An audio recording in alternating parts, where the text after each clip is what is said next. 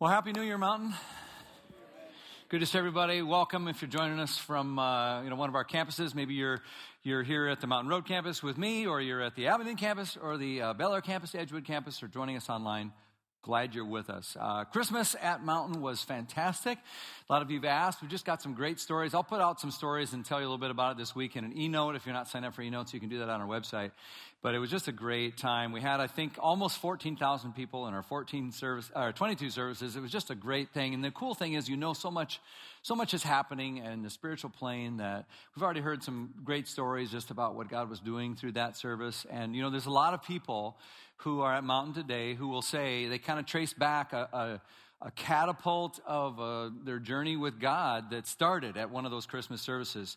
And we just fully expect and anticipate that in the weeks and the months and the years to come, we'll hear the same from this year. And so maybe you're here today at one of our services at Mountain because for whatever reason you found yourself at a Christmas service at Mountain, and maybe you're just kind of coming back to check things out. Just welcome. Really glad you're here. You're coming at a great time. So, after Christmas, when you do that kind of stuff, typically my routine is I go into a brief catatonic state, and then I recover and we do Christmas, and then we often try to get back and see our families in the Midwest. So I want to show you some pictures from our trip, but honestly, they're all going to be people because family is why we go back. So we go back to Iowa first. That's where Carla's side of the family is, and every family has an identity, and ours is unique, is just as yours is, and we enjoy being with our family. I know some of you would not enjoy being with family. We really do. You probably even enjoy our family. Just some goofing off. Here's a couple more pictures of the group photo of Carla's side of the family, just a bunch of her siblings and their kids. And then we went to Minnesota, which was north of there a little bit. I think back up one. I think we have a slide of the Minnesota I wanted to show them. Is there one more in there? No, I wanted to show them the thermometer. I guess we don't have it. Anyway, there you go. It was a little chilly. That gave us more time to sit around inside and chat and hang out. So I'll show you some of these pictures, some of these other pictures of family. Each one of these people are so important to me. I'd love to tell you more about them because each person kind of helps shape the family. And what I noticed this year especially is the little people, my nieces and nephews and their kids, some of the little young people. And I think we've got some more pictures, next slide here, of some of these little guys. They're watching and they're learning how our family is. They're learning who we are and what we laugh at and how we pray and how things kind of roll in our family, And I think we all come away enriched. Some of the other people, there's my sister, my mom, this is my son and his girlfriend, and, all kinds of good family memories that were made there. And I could tell you a story about each of these people. They're just like faces to you. But, this next one here, this is my brother Joe. I could tell you so many stories about my brother Joe, and he's just so close and special to me. But I think you're starting to see, this is sort of the web that becomes my world. I'll show you one more as we're getting ready to leave on New Year's Eve. Under the mistletoe, called out my mom and dad, and 66 years of marriage and faithfulness to each other has become a kind of important part of our family. Our family's not perfect. It's a little crazy in certain ways. We don't always get along perfectly, but you know what? This is us. This is us. So the reason I'm telling you that is because you probably recognize that phrase, this is us. It's also a huge show. A lot of you are all into it. It comes back and starts up Tuesday night. I've never seen it, but I've heard it's awesome. Good for you if you like the show. But let me tell you, I love the phrase. Not just because it describes my family or yours, but because it's an opportunity for us to step back and say, you know what? This is us. This is who we are called to be as God's people. And to give us a chance to say, what is it about this place that God wants us to be and that we really are when it comes down to it? Everybody is looking for kind of a place to belong. I think everyone is looking for a place to call home, where you fit in, where you say, this is family, and this is us. And, God's dream is that would happen with Him and with each other, those who are in relationship with Him. That's God's dream. And for a lot of people, Mountain is that kind of place for you. It's special and it's home. And what we hope to do over the next few weeks is name some of those things that you already know Make this place unique, special, powerful, strong, home, a place you love. Many others are new or not yet engaged or kind of watching, observing, and this is an opportunity for you to say, this is what makes this place roll, and this is kind of who we are. And I just want to invite everybody to find your place. Find your place with what God's put you on the planet to do and be. Because I promise you, He's put you here to connect with some people, to connect with Him, and to do it in community. This is us. We want to be that kind of place, and you got to decide where you're going to do that.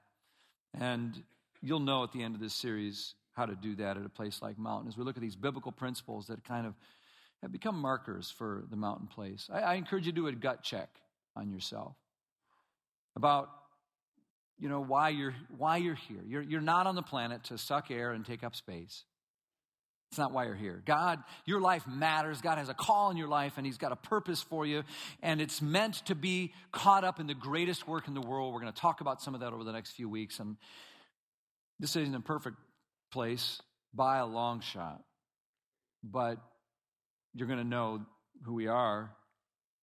And I think this series is going to be important for a lot of people because we're at an exciting juncture at our church as we move ahead to some cool things. And I think there's some people maybe who've been burned by the church or upset by different things in the past, maybe years ago or recently, or some people who maybe have been closed off to just God being a big part of your life. And you're going to be maybe here afresh. You're going to turn your energy to say, I'm open to that. I'm open to God being a bigger part. This is your time. There's some skeptics. There's some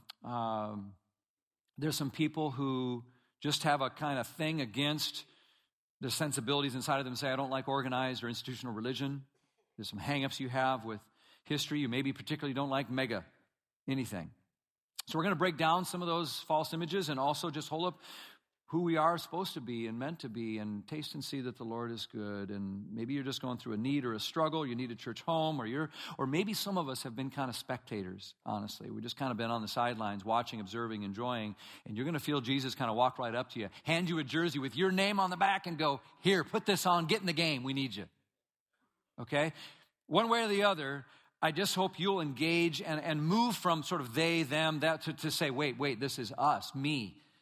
I'm engaged, I'm involved. And we're going to do that by looking at some mantras and some of the values, the culture pieces that kind of make Mountain, and hold it up and just say, this is us. Are you in? Are you in? That's what we're going to do, okay? So each week we'll look at one of those. I had this perfect illustration, but it was kind of a sports illustration. I didn't want to bring up sports around here right now because... good grief, some of you are going to automatically assume I'm hinting about the Ravens and how they're not doing so well. Okay, they're out of the playoffs, and how the Vikings are probably the best team in the game right now. And as a pastor, that would be insensitive, and some of you are new, and I don't want to make anyone mad, so I'm not even going to bring all that up. Just skip right over that. And instead, I have just a kind of illustration that I think will kind of kick us off here. Have a little fun with this. And I was kind of talking here earlier to my friend Ashlyn. Will you come on up here? Give a big round of applause for my friend Ashlyn who's going to come help me. I need a volunteer, so come on up. So here's what we're going to do. Ashley, I want you to just relax and sit right here. Thanks for helping us out, by the way. It's like, you never know. She's never going to sit in the front again, I'll tell you that. So thanks for being here. Here's what we're going to do. In my pocket, I have this a little ball. And I want you to just kind of keep your eye on the ball, okay? Everybody keep your eye on the ball, all right? Now, here's the deal. Because you're real close to me right here, you're going to have a perspective where you can see some stuff probably that they won't be able to see. You suppose that's true? Yeah. Yes. So if you see something about how this little thing works that they don't see, don't tell them, okay? And likewise, if you see something that Ashley doesn't see, you don't tell her. Here's how it works. We're just going to kind of take the ball. I'm just going to kind of wave it around like this. Keep your eye on the ball, okay? I'm going to wave it around. I'm going to put it in my hand. We're going to see if we can make something cool happen. Okay, are you ready? Here's how it works. Ready? Here we go. We'll go 1, 2, 3, and we'll just kind of put it in there and see what happens. Okay, ready? Here we go. You ready? Ready? Mm-hmm. Kind of cool, huh? What you didn't see is it's back in the pocket. Here, I'll get it out of there. Just a second. Got it down in the pocket. Let's try it again. I'll slow it down this time, okay? Kind of fun, isn't it? Okay, just watch again. Here we go. I'm just going to take it. I'm just going to go 1, 2. We'll do it on 2 this time, okay? I'll put it in the hand. Okay. All right, are you ready? Mm-hmm. Okay. You want to blow this time? Sure. Go ahead. You're amazing. Look at that. Isn't that cool? Yeah. Did you see it go down in the pocket? No. Okay, that's all right. I'll slow it down one more time. Okay, last time. Okay, here we go. Ready? Watch really close this time, because I might go on like 1 this time. Okay. I don't know. It's happening faster and faster all the time. Tell you what. How about we give a big round of applause for our friend Ashley for helping us out? You're a great sport. Don't trip on the balls on your way out. Come on. Don't leave me hanging. All right. Thanks, girl. All right. Good sport. Wouldn't you love to be Ashley up here where everyone gets to laugh at you and think, man, how come she can't see what we can see? Sometimes the church does that. Sometimes the church has a really big, obvious thing right in front of it and can't see it. And we miss the ball. And sometimes the rest of the watching world sees it and goes, well, that's just stupid. How come they can't see that? There's too much moving too fast sometimes in our world, in our church, in our eyes, and our focus, and we look in the wrong place. And what we want to do today is start with a sort of foundational mantra that sort of drives This Is Us. Here it is. Mission first. Keep your eye on the ball. Keep the main thing the main thing. Don't get distracted. Don't look all over. Churches are into so many things, and they think there's so many reasons that we're here, and everything from tradition and I want to do it this way or that way. You know what? We've got a mission, and we must keep it first. This is us. What I love about Mountain, there's a lot of things that people observe about Mountain that they think are unique about Mountain. Oh, it's that big church, as if that's the most interesting thing about us. It's the least interesting thing about us. Or it's that church with a big stone structure. Or it's that church with that strikingly tall, handsome pastor. I mean, we hear all this all the time. Those aren't the most interesting things about this church. Let me tell you the most interesting thing is that we do have a really crystal clear focus. We don't want to waste a lot of sideways energy on anything but the main thing, which is our mission. This is a mission-driven church, mission first. Mission first. And I'll tell you, that's fairly unique. It's fairly unique. It's what drew me here is the possibility of being a part of a mission first kind of place, to be a mission outpost. And it's not really our mission, let's be honest. It's the mission, God's mission. And we've just been invited into it like co-missionaries. We've been given a co-mission, a commission. And it's God's mission. Did you know God was a missionary God? So the people and the planet that he made and brought into existence for a relationship with himself, you and me and the whole world, have strayed away. And as a result, everything is a little bit twisted and messed up and dark. Our pushback against God is brought into the world a reality where nothing is really the way it's supposed to be anymore. Not the way it was created, not the way God says he wants it to be. If you look around, you can see it in the environment, you can see it in society, you can see it in culture, you can see it in families, you can feel it in your relationships, you can feel it in your own heart.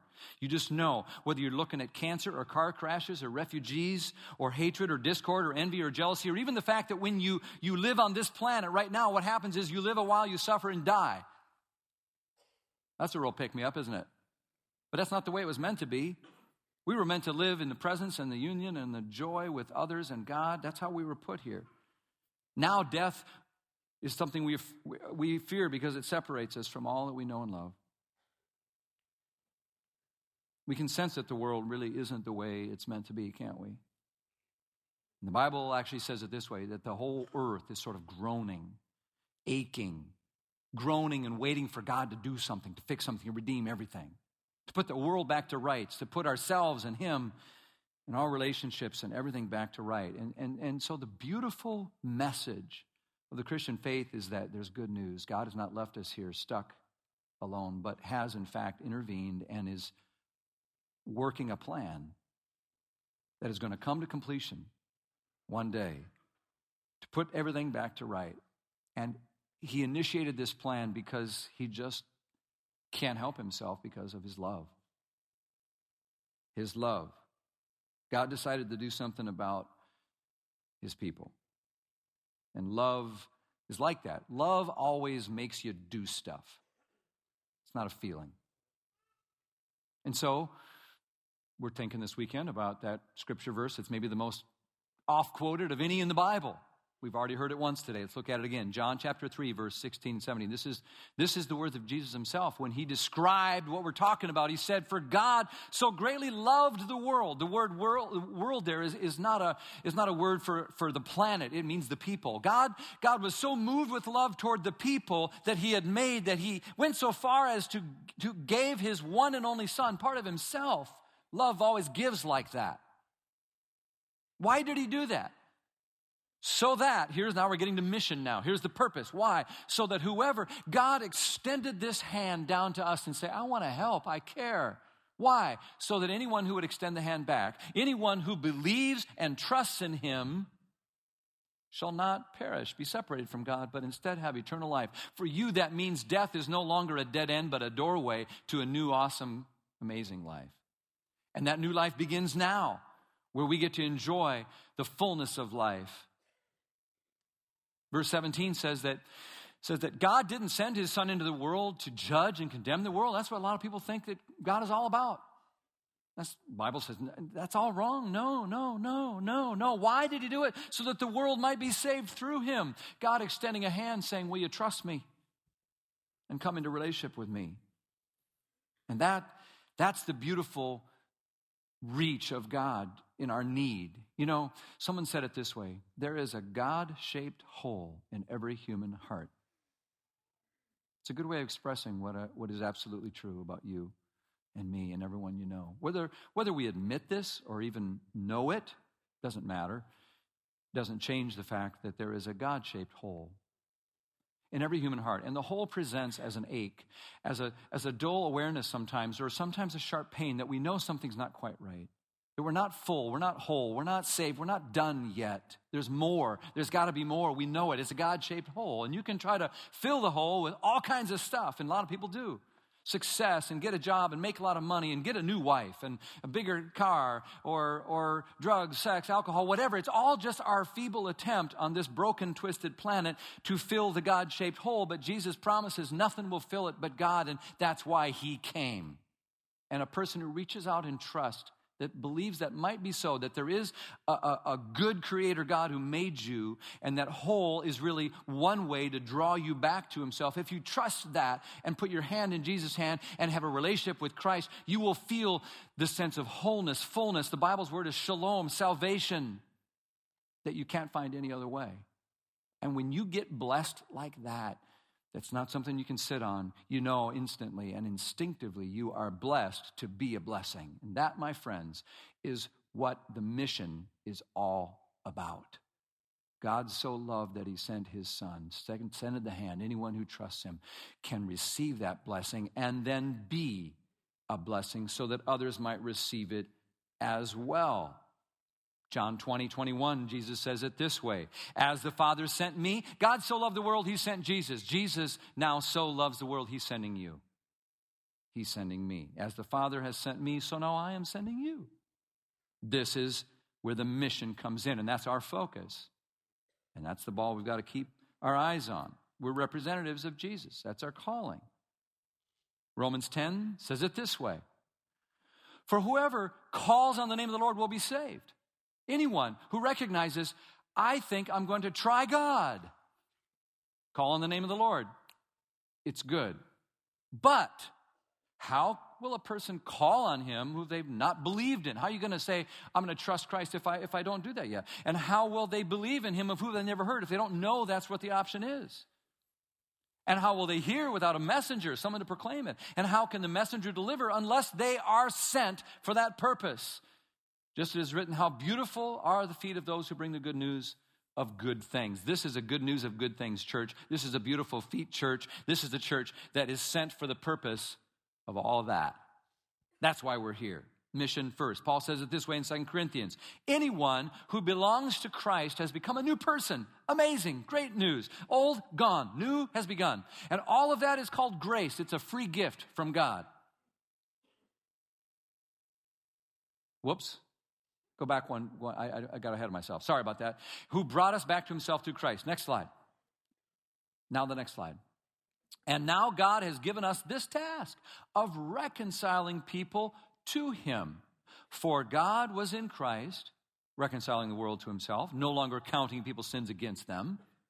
And now he gave us this wonderful message of reconciliation. He gave it to us. That's the mission. Next verse. So that means we are Christ's ambassadors. You're an ambassador. Together we are ambassadors. We represent the King and his message. And he's making his appeal through us. We speak for Christ when we plead, come back to God. Friends, that's our message as a church. That's why we're here. We're trying to say to everyone, come back to God. We're trying to say to that person who's been going to church their whole life and going through the motions and not experiencing any real relationship with Christ, we're trying to say, come back to God. We're trying to say to the person who's been down such a bad, dead road, far away from God, that they think there's no hope for them. But we can say, oh, come back to God, and he'll have you. That's why we're here. That's our mission. Jesus summed it up this way. His last words, some of his final spoken words before he left the planet and went to be where he is now with the Father, were these. It's called sometimes the Great Commission, Matthew chapter 28, verses 18 to 20. He said, Jesus came and told his disciples, and that really is us, I've been given all authority in heaven and on earth. So what I'm about to say means something. Therefore, go and make disciples. Jesus' last words, go and make disciples. Of who? Everyone, all peoples. How? Well, two parts. Baptize them in the name of the Father and the Son and the Holy Spirit. In other words, get them started in that process. Baptize them, get them going. And then don't stop there. Teach them. Teach these new disciples to obey all the commands I've given you. Help them to be like me. Help them to keep growing. And don't worry, I'll be with you always, even to the end of the age. That, my friend, is the heartbeat of the mission. And how about we use those words, the very words of Jesus himself, to be the very definition of the mission of this church? Well, that's exactly what we've done. If you know the mission of Mountains, say it with me. This, my friends, is the punchline. This is on the test. You need to know this. Okay? This church has a mission. It has a purpose. It has a clear identity and focus, and this is it. Mission first. The purpose and mission of Mountain Christian Church is, say it if you know it with me, to make disciples. More and better disciples. That's the one thing. Everything we do boils down to this one thing. Every program we run, every sermon we preach, every line item in our budget, every ministry effort, including this one we're experiencing right now, is all about that one thing, to make disciples. More and better disciples. What's that mean? More. More refers to the baptize them, bring them in, help someone become a follower of Jesus. And better refers to don't stop there. Some people get that kind of screwed up. They think the goal is to get someone saved. That's not the goal in the Bible. The goal is once you become a disciple, get baptized and become into a discipleship, is to keep growing, become a better disciple. It's a lifelong journey of continual transformation. Friends, this is us. This is us. It's all we do. A lot of things we don't do. All authority has been given to me, Jesus says. In other words, it's not our idea. We don't get to decide. It's his mission. What does he say? Go. So we don't sit. We don't wait and wring our hands that people aren't going to church like they used to. We're going to go because we're on a mission. We're going to go wherever the need is. We're going to respond in whatever society tells us. The message never changes. The methods have to, because the world is changing. And what do? We make disciples. What's a disciple? A disciple is simply a follower of Jesus, someone who actually follows Jesus. A disciple is not someone who knows the name of Jesus, likes Jesus, is a fan of Jesus, or sits in a church that has Jesus on their sign. A disciple is someone who actually follows Jesus, subscribes to the teachings of Jesus, someone who looks and feels more and more each day a little bit more like Jesus, who says, what would Jesus do if he were in my place as I'm responding to this situation? So I might learn to forgive like Jesus, look at the world like Jesus would look at the world, feel like Jesus, and act like Jesus. That's a Christian is a little Christ. And together we are the body of Christ. And we're supposed to look and be the hands and feet of Jesus. And how do we do that? We make disciples, more and better disciples. And that really is who we are. This is us. It's why we're here. It's our raison d'etre. Pardon my French. It just means reason for being. Friends, the church doesn't have a mission. God's mission happens to have a church. And so we're just ambassadors of his. And so many people are here at this church precisely because that mission has reached to them. And now we're all invited to be part of reaching to others, to complete this mission, fulfill it, because it's the way God is healing this broken, aching planet. And one day, we want to hear him say, "Well done, good and faithful servant." So, what does this mean? It means we're not a member-driven church. We're not a member-driven church. We're not like some club somewhere where we everyone gets a vote and we pay our dues and that way we expect things to go according to our preference. No, we're not a member-driven church. When you die to yourself, something greater can arise in its place. And this is what God's church is called to do. Think of Jesus. He's the Lord of the church, the master of the mission. He died for this mission. And then he calls us to do the same. Take up your own cross. Follow me. Do like me. And so to take the church and make it somehow all about, the members is all wrong. It's an inward focus. No, we're an externally focused place. And churches that get lost in this, where they're member-driven, sometimes get so confused. It becomes about power and who's in control, and as if it's all about us. It's not. We're not a member-driven church. The mission is always greater than the preferences, needs, and wants of any single individual. We're also not a maintenance-driven church, as if the goal is to sort of keep our doors open and stay alive. But this is sadly where a lot of churches find themselves today. The vast majority of churches in this country are plateaued or declining. 4,000 will close their doors this year. Most struggle to change or innovate or reach the next generation because they can't. They're just trying to stay alive and keep their doors open, and then they feel stuck and they got to do it like they've always done it. It's called maintenance, and we don't want to be that way. We want to be a mission-driven church. Nor are we a me-driven church. A me-driven church is a church where people fill the church who think it really is all about me, because our society has taught us so well that all we are is consumers. And that reduces the human person quite drastically, frankly.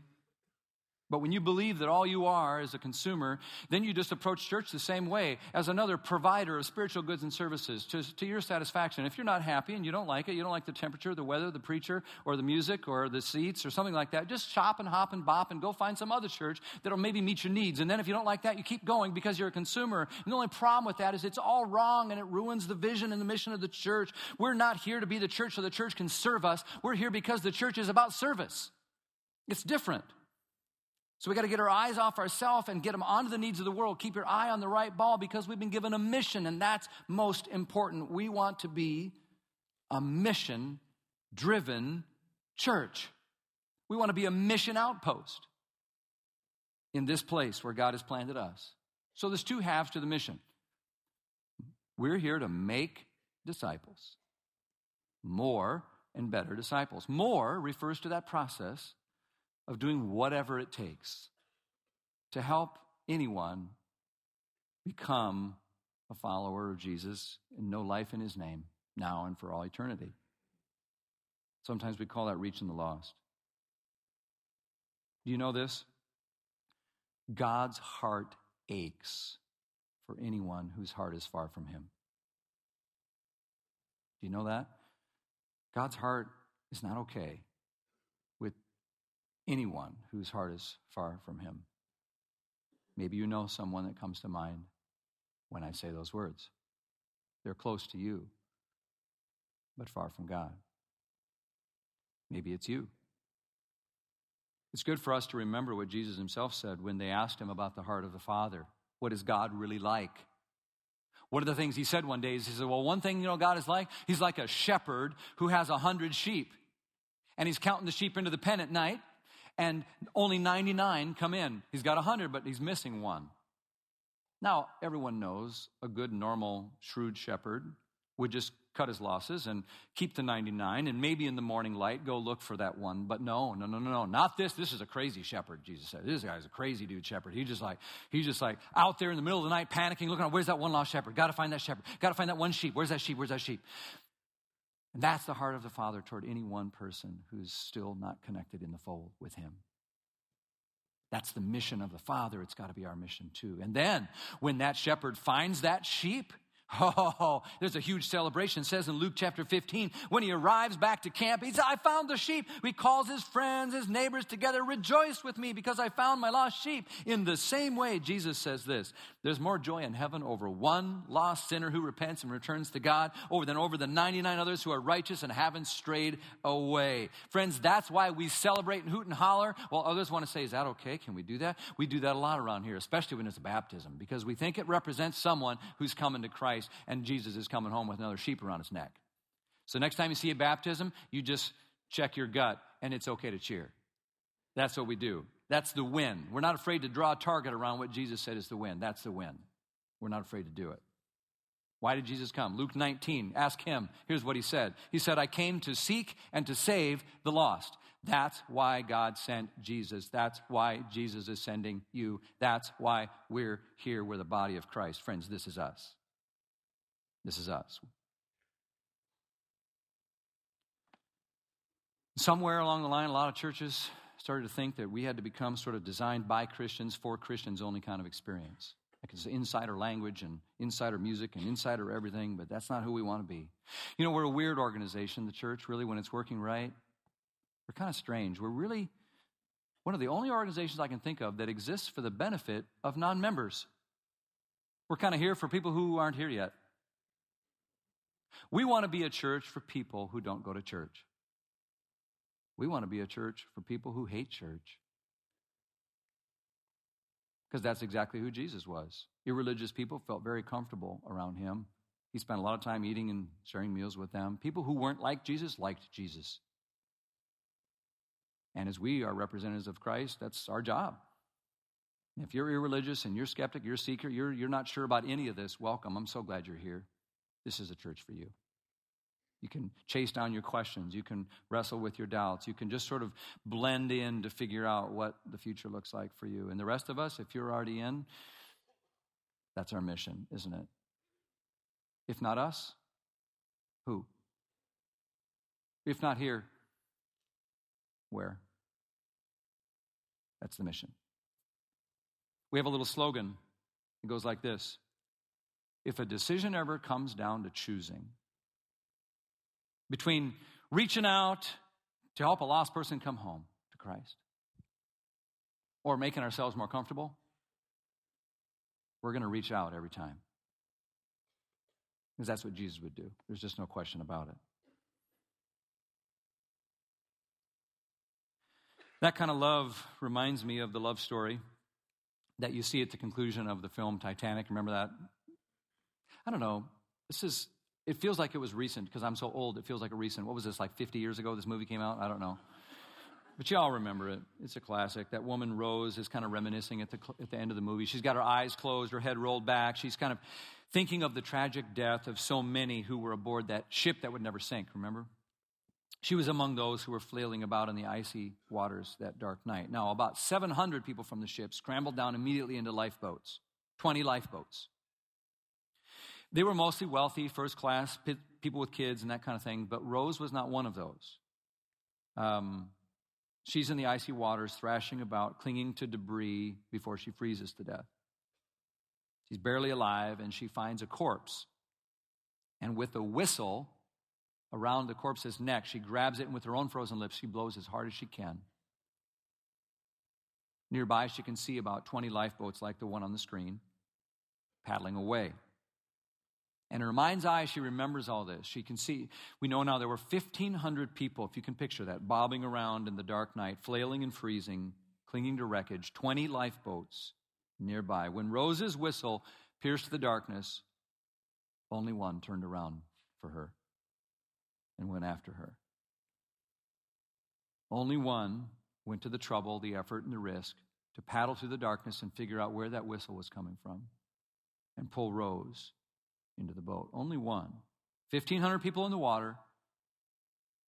6 of them were rescued that night. And it wasn't that the boats didn't have room. They did. They could seat 40 or more, and there was 12 in most of them.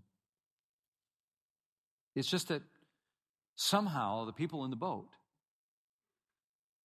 didn't think about it, didn't care enough, didn't want to risk it. Once they were safe, Thought that was the mission? Looking at those empty lifeboats, let me ask you a question. Those half-empty lifeboats on that night, paddling past people dying in the water, would you still call that a lifeboat? Is it still a lifeboat?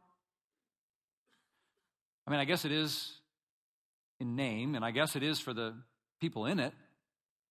And the other 6 they pulled from the water, but for the 1,500 still in the water, is it really a lifeboat? Looked like one, but it didn't fulfill its mission. I'm talking about the church. I'm talking about us.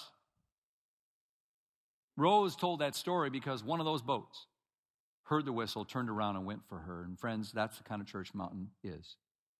That's who we want to be. That's who we're called to be. We're not just announcing something from up on high. If you want to get in the boat, climb up. We're going to move toward the whistles. And if you're hurting and you're alone, Mountain can be a lifeboat for you.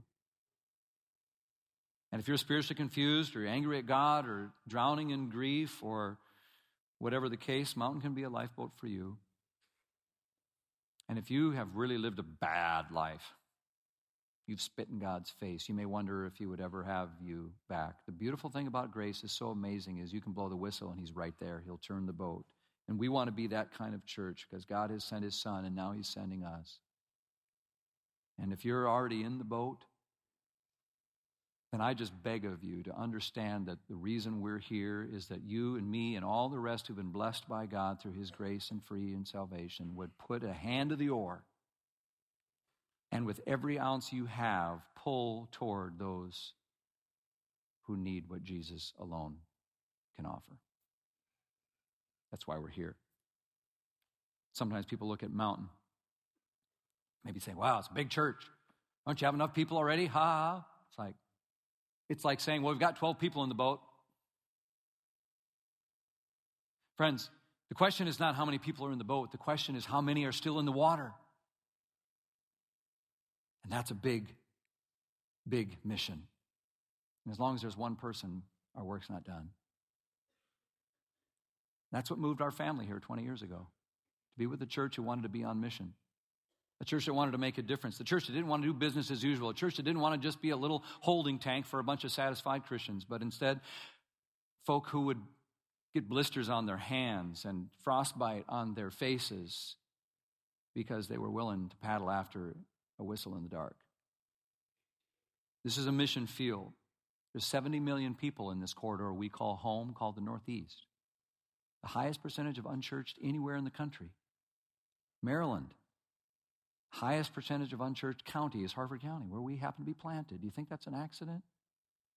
So we just want to humbly, in our own way, say we want to be in the life-saving business, and we'll do whatever it takes. Paul said it this way, 1 Corinthians, he says, I want to become all things to all people. I'll stand on my head, I'll jump around, I'll do whatever. We do a lot of things that some Christian folks don't think is proper and good. We don't care about that. Because we want to be able to have the master, who's the master of the mission, say, well done. So we're going to do innovative things, and we're going to invest money and time, and that's why we had this crazy Celebrate the Light thing outdoors. It was crazy. We're in the snow. Why we do that? Because we're on mission. That's why we have 22 Christmas services. It's why we launched a new campus in Abingdon. It's why we're beginning a Monday night worship service now. February 5th, Monday night, 7 p.m. at the Abingdon campus. Because it's a way to turn the boat towards some who can't be a part of us other times. That's why we started our online service every weekend, including this service right now. Over 400 people join us, and some weekends more like 800. So we're willing to do about anything for the more and the better. And I'd love to tell you more about the better. We're going to talk about the better side of the mission as well. But I find that just like Jesus, when we strive for the more, we can be very intentional about the better. We just can't get lost in the better and forget about the more. We're going to talk about both of these in the weeks that follow. I want to remind you that we're willing to invest. Mountain's a church that puts our money where Jesus' mouth was. He gave us the commission. We need to know as we're giving money to unleash love around here that, you know what? We're not part of a denomination. We don't have any hierarchy or headquarters, someone we got to send money to. Every dollar we can go directly into the work that is accomplishing mission first. So in addition to all the general fund ministry that you all support with your giving, in addition to Mount Kids and student ministries and Celebrate Recovery and pastoral care and welcome and worship services. In addition to all that, you just need to know that local community impact partnerships, just over the last 3 years, we've given $1.7 million to things like Blessings in a Backpack, Benevolence Ministry, and Epicenter, $1 million there, Extreme Family Outreach, homeless shelters, Habitat for Humanity, Rapha House, Tabitha's House, refugee work, all the rest, just so you know. I want you to know that about this church. This is us. In addition, child sponsorships in Africa and Ecuador primarily add up the MCC household investment in the last 3 years, $2.5 million. Doesn't come through Mountain, just goes directly where it needs to go. In addition to that, global missions all around the world. Places like Apache Youth Ministry, Australia, Brazil, Mexico, India, Indonesia, England, Germany. I can go on and on and on and on and on. Another $1.1 million. And new churches in Baltimore and New England and New York City and Annapolis and Washington, D.C., another $325,000. Why do I tell you all that? Just to remind you, Jesus says, where your treasure is, your heart will be also. We put our treasure there because we want our heart to be on the mission as well. Maybe the coolest number I can share with you is the one I'll put on the screen right now. 5,746, the number of people who've said, I want to get baptized at Mountain over the last 20 years. There's a lot of stories there, and each one of those has a ripple effect, and each one of those is a lamb over the neck of Jesus, and each one of those is a celebration in heaven. It's one of the things that we say is part of our target. We're not afraid to celebrate it. We're not afraid to say it's good news. And if you know someone who needs the love of Jesus in their life, they need the sense of peace that only Christ can really bring. If you know someone who needs the kind of pure friendships that aren't dragged down by the world's contaminated friendships, the kind of friendships you can only find sometimes in the church. If you know someone that you really care about, but you don't have the power to lift them where they need to be lifted, beyond their negativity or addiction or discouragement or self-sabotaging self-pity, you can't lift them, but you so wish someone could. You know they need Jesus in their life. You know they need God's peace and presence. You know that their whole purpose in life would be lifted so much if they just had God. But you don't. You know, if that means anything to you, anyone comes to mind, then it'll mean something to you that there's a church somewhere that cares so much about the mission that we'll do whatever it takes to accomplish it. Friends, this is us. We just want to be faithful to it as best we can. Can I just invite you to make this as personal as you can do? It's not just them at Mountain, it's us. And God's desire is that you yourself would throw yourself into this mission with all your personal weight. Soren Kierkegaard used to say, purity of heart is to will one thing, to have a singular focus in your life so that whatever else you're doing as you raise kids and be a great mom and an amazing student and figure out the job and live in your neighborhood and all that stuff, great. Jesus said this way, Matthew 6:33, seek first the kingdom of God and his righteousness. Do God's stuff first. And then all these other things will be added to you. Friends, don't just say that's them. Say this is us and it's me. Jump in. Can I make a personal invitation that I hope you'll take me up on? Would you reach right in front of you now? There's a welcome card there. It looks like this. You've already filled one out if you've been, dutiful and listening to the people earlier. But would you grab one of those? I'm going to show you something on there. Well, you're grabbing that. Let me just show you. I'm going to turn you to the side that says, love God, love people, serve the world across the top. That's what a disciple looks like. And it says, register for the Welcome to Mountain class. Here's my personal urging that every single one of you would say yes to coming to Welcome to Mountain as soon as possible, maybe this month. I got a slide here. It said, we have 4 offerings this month. Here's why. Everyone who comes says it changes things dramatically for them. It changes their relationship with God. Changes the way they feel connected to the church. It shrinks the church, and their level of engagement moves up. So if we can get everyone to participate in the things we talk about, it's fun, it's festive, we have food, we goof off, but we talk about important stuff. If we get everyone, it'll raise the redemptive impact of this church, and it'll raise the redemptive impact of your life. So just write your name, circle Welcome to Mountain, and turn it in on the way out the door in a moment at any of our campuses, and we'll call you and we'll talk about when you want to come, or you figure it out, or go online and sign up. I hope you'll do that because it'll be a high impact time for you, and I'll look forward to seeing you there. Friends, nothing's more important than the work that God is doing in the world. And for some crazy oddball reason, he's invited us, this family, into it. So let's get after it. We got work to do. Let me pray for you. Father, I'm so grateful for your grace that reaches out to any person, including me and those around me right now. Help us, Father, not just to be grateful that we're blessed, but to put our hands to the oars and turn the boat of our life and this church in a ruthless way, on a mission-first sort of way, to anyone who needs your love until you complete your project and all things are made new through Christ. We pray it in Jesus' name. And all God's people said,